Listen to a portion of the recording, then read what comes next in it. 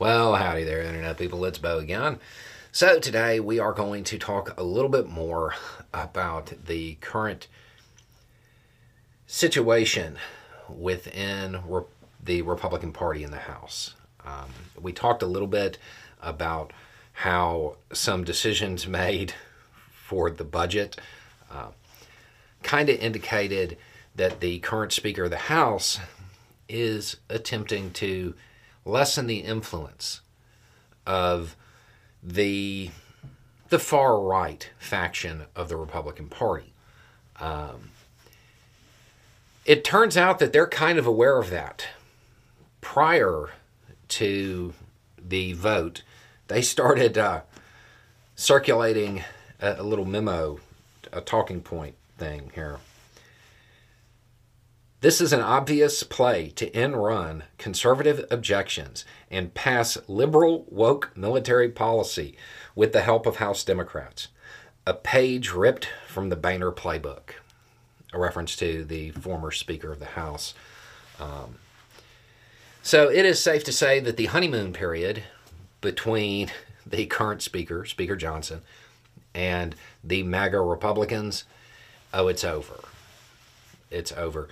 And based on this memo, it seems likely that you are going to start hearing the same type of objection that you heard when it came to McCarthy.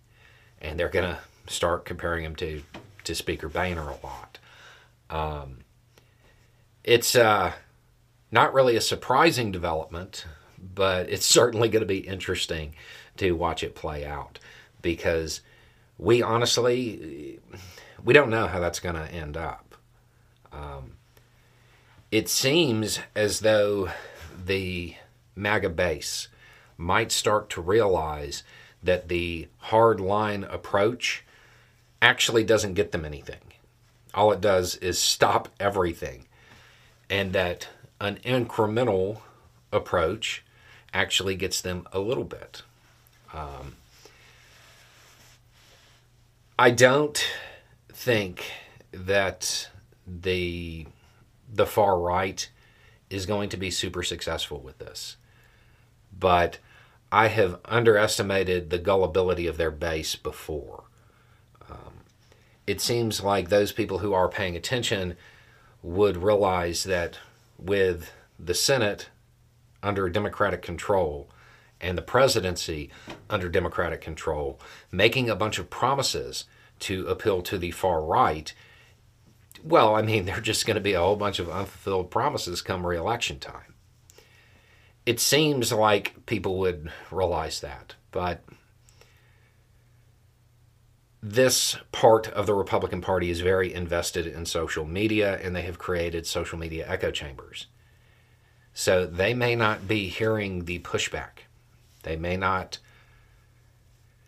be confusing their most vocal supporters for the sentiment of everybody that they are supposed to represent.